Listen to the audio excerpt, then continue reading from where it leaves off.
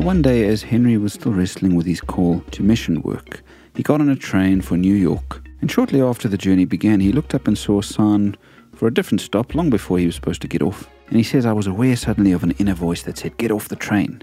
I argued that it was a foolish idea, that I'd paid for a ticket to New York City, that I didn't know a soul in this town, that I was practically penniless. It did no good, he said. The inner voice of the Spirit was loud and clear. And so just as they were shouting all aboard, I grabbed my suitcase and got off the train. Now what?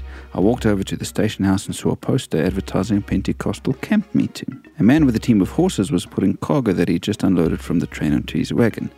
And then he talks about how he asked somebody if they knew about this meeting, and the guy said, yes, I'll give you a lift. And so he arrived at this tent meeting, and an elderly man came to him and said to him, oh, are you a preacher? And he said, well, yes, I'm a missionary. And this man said, praise the Lord. He's answered our prayers. Our evangelist has lost his voice. And we've been praying that God would send us a preacher. Will you preach tonight? And he ended up having a successful few days there, preaching, leading people to God.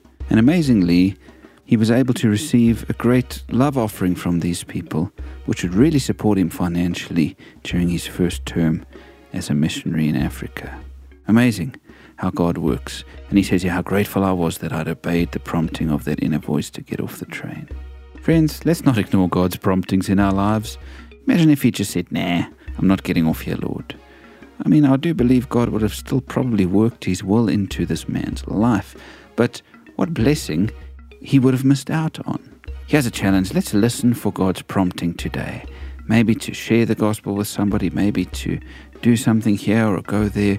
If God prompts, let's follow and let's see what he does in our lives. I'm sure that we won't regret it.